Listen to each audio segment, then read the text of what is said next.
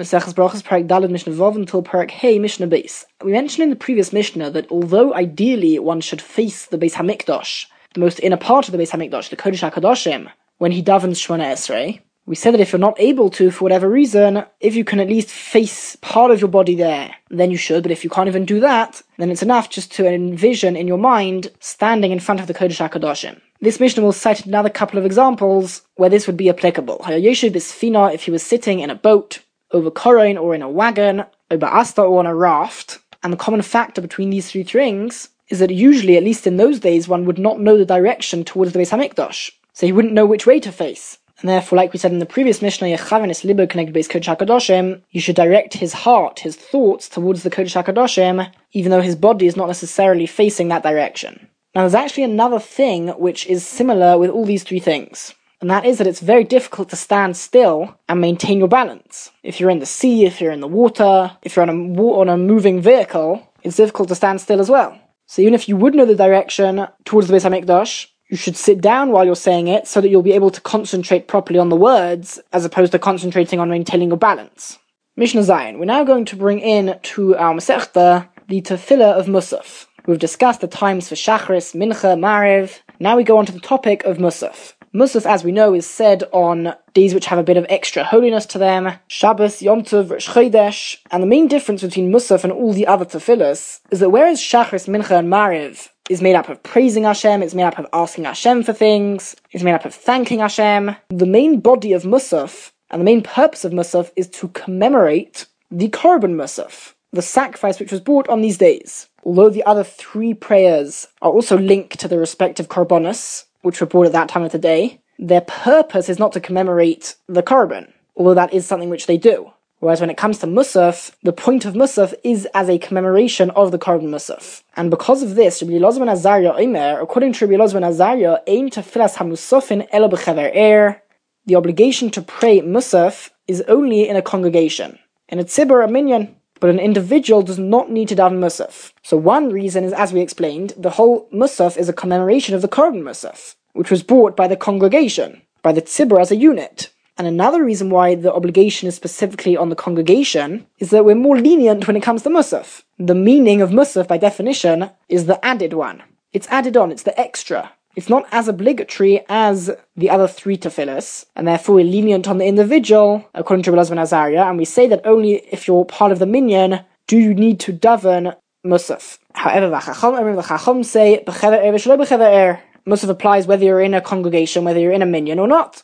Even though it's an extra, even though it's a commemoration of the sacrifice, everybody has to be involved in that. The Korban Musaf was brought for everybody. That's according to the Chachamim. Rabbi Yehuda Omer Mishmai, Rabbi Yehuda says in the name of Rabbi Elazar ben Azariah something slightly different, a different version to the Rabbi Elazar ben Azariah which we had at the beginning of our Mishnah. According to this version of Rabbi Elazar ben Azariah, Kol mokum sheyesh chever er, any place, any town where there is a congregation, where there is a minyan going on, then hayachid potem et tefillas hamusafin, an individual is exempt from davening Musaf himself. Now, according to this version, Rabbi Elazar ben Azariah actually agrees with the Chachomim that an individual is obligated to daven Musaf. However, whereas according to the Chachomim, you have to daven it yourself, or if you want somebody else to fulfill your obligation on your behalf, then you have to hear them say it. That's the Chazan's repetition of Shemona Esrei. If you hear that, then you can fulfill your obligation. On the other hand, according to this version of Rabbi Elazar ben Azariah, even if you're not present and you don't hear the Chazan's repetition of Shemona Esrei, you can fulfill your obligation of Musaf just by the fact that the Chazan or the congregation, the minyan, davened Musaf in your community, in your town. And the reason for this is because since the whole of Musaf is a commemoration of the Korban Musaf was brought by an individual on behalf of the Jewish people who were not present when he brought it. And therefore the same applies for the tefillah of Musaf, that just by the fact that somebody in your congregation, or the minyan, davened Shemona Esrei, you fulfill the obligation just because they did it. Perek Hey Mishnah Aleph. This perek is very much a continuation of the previous perek, and the Mishnah tells us, in Omdim le'es palel, elo mitoch koved rosh. One should only stand up to daven, meaning one should only approach davening out of a heaviness of his head, literally, which means out of a fear of Hashem, a sense of awe. Approach davening realizing you're about to speak to the creator of the world, the master power of everyone and everything. Approach davening with awe, and that way you'll be able to concentrate better during Shemona Esrei. Says the Mishnah quite famously, Chasidim Harishonim, the earlier Hasidim, the earlier very pious and righteous people, Hayushem Shah Achas, Umispalalim, they would wait for an hour, contemplating and thinking about the davening, thinking about who they're about to speak to, and only then would they start davening. They spent an hour getting into the right framework first, so that they could have a proper prayer, so that they could direct their hearts and their thoughts to Hashem. Now, although we can't be expected to spend an hour preparing for davening, it's very advisable to spend just 30 seconds before you daven thinking, what am I about to do? And it's amazing how these 30 seconds can transform the next half an hour. Your entire davening will change just as a result of 30 seconds. Think for 30 seconds before you start davening. What am I about to do? Is one of the best ways to increase your kavanah in prayer. Previously in the Masechta, we've discussed when one can interrupt during Shema, and in between the sections of Shema, in order to greet somebody or to answer somebody's greeting. And we're going to see now that when it comes to Shemona Esrei, the laws are more strict, and one can interrupt less when it comes to Shemona Esrei than he can during Shema. Because you need to concentrate more during Shemona Esrei, you're speaking to Hashem directly. And therefore, even if there's a king greeting you and asking of your welfare, lo yushiven, you should not answer him. Even if you've got a snake wrapped around your heel, you shouldn't interrupt, you shouldn't stop your Shemona Esrei in order to deal with it. Of course, it goes without saying, if there's a danger to life, of course you should interrupt. So you've got to understand our Mishnah to be referring to a Jewish king, to a snake which isn't poisonous, which doesn't bite. But of course, if there was a danger to life involved, then one should certainly interrupt in order to avert that danger.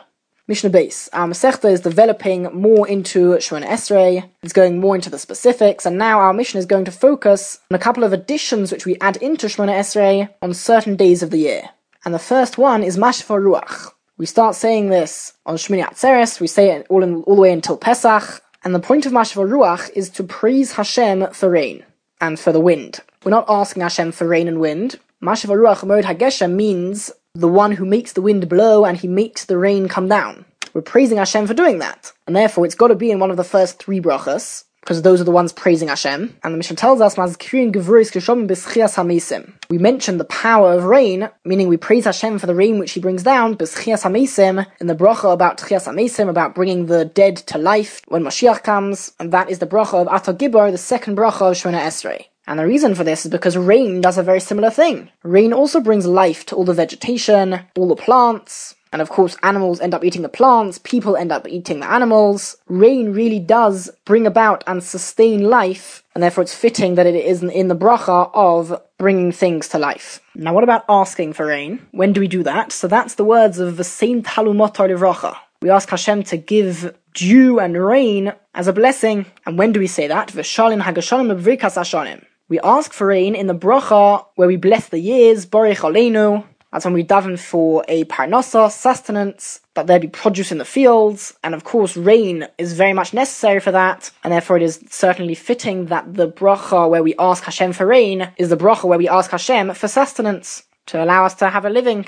Okay, and now we come to the third and final addition which our Mishnah will discuss. And that is Havdalah, mentioning the separation between Shabbos and a weekday, and this is added every Motzei Shabbos in Mariv, and the question of our Mishnah is, when exactly and in which bracha does Havdalah fit? So according to the Tanna Kama, the Havdalah, we mention Havdalah, this idea of separation, b'chonin hadas, in the bracha of chonin hadas, atachonin. The reason being that this is the first bracha, which is a weekday bracha. The first 3 brachas apply both on Shabbos and on the weekday. Atachonin is the first weekday bracha, and therefore that's already where you see the separation between Shabbos and a weekday. And therefore we mention this idea of Havdalah in Chonin Hadas. However, according to Rabbi Akiva, since the subject of Havdalah doesn't really have much to do with Atachonin, it shouldn't be said as part of that bracha, rather next to that bracha. So it should be said at the beginning of the weekday brachas, and therefore Omra bracha revius b'fnei atzma, one should say it as a 4th bracha in and of itself, and then go on to Atachonin and finish Shemona Esrei.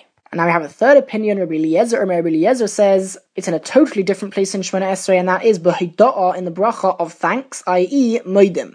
Just before Va'al Kulam, we say it over there because, according to Rabbi Eliezer, one of the main points of mentioning Havdalah is to thank Hashem for giving us the ability to see the separation between Shabbos and a weekday, between day and night, light and dark. We're thanking Hashem for that, and therefore it is fitting to place this addition into Shemona Esrei in the bracha of Moedim, where we thank Hashem for everything else.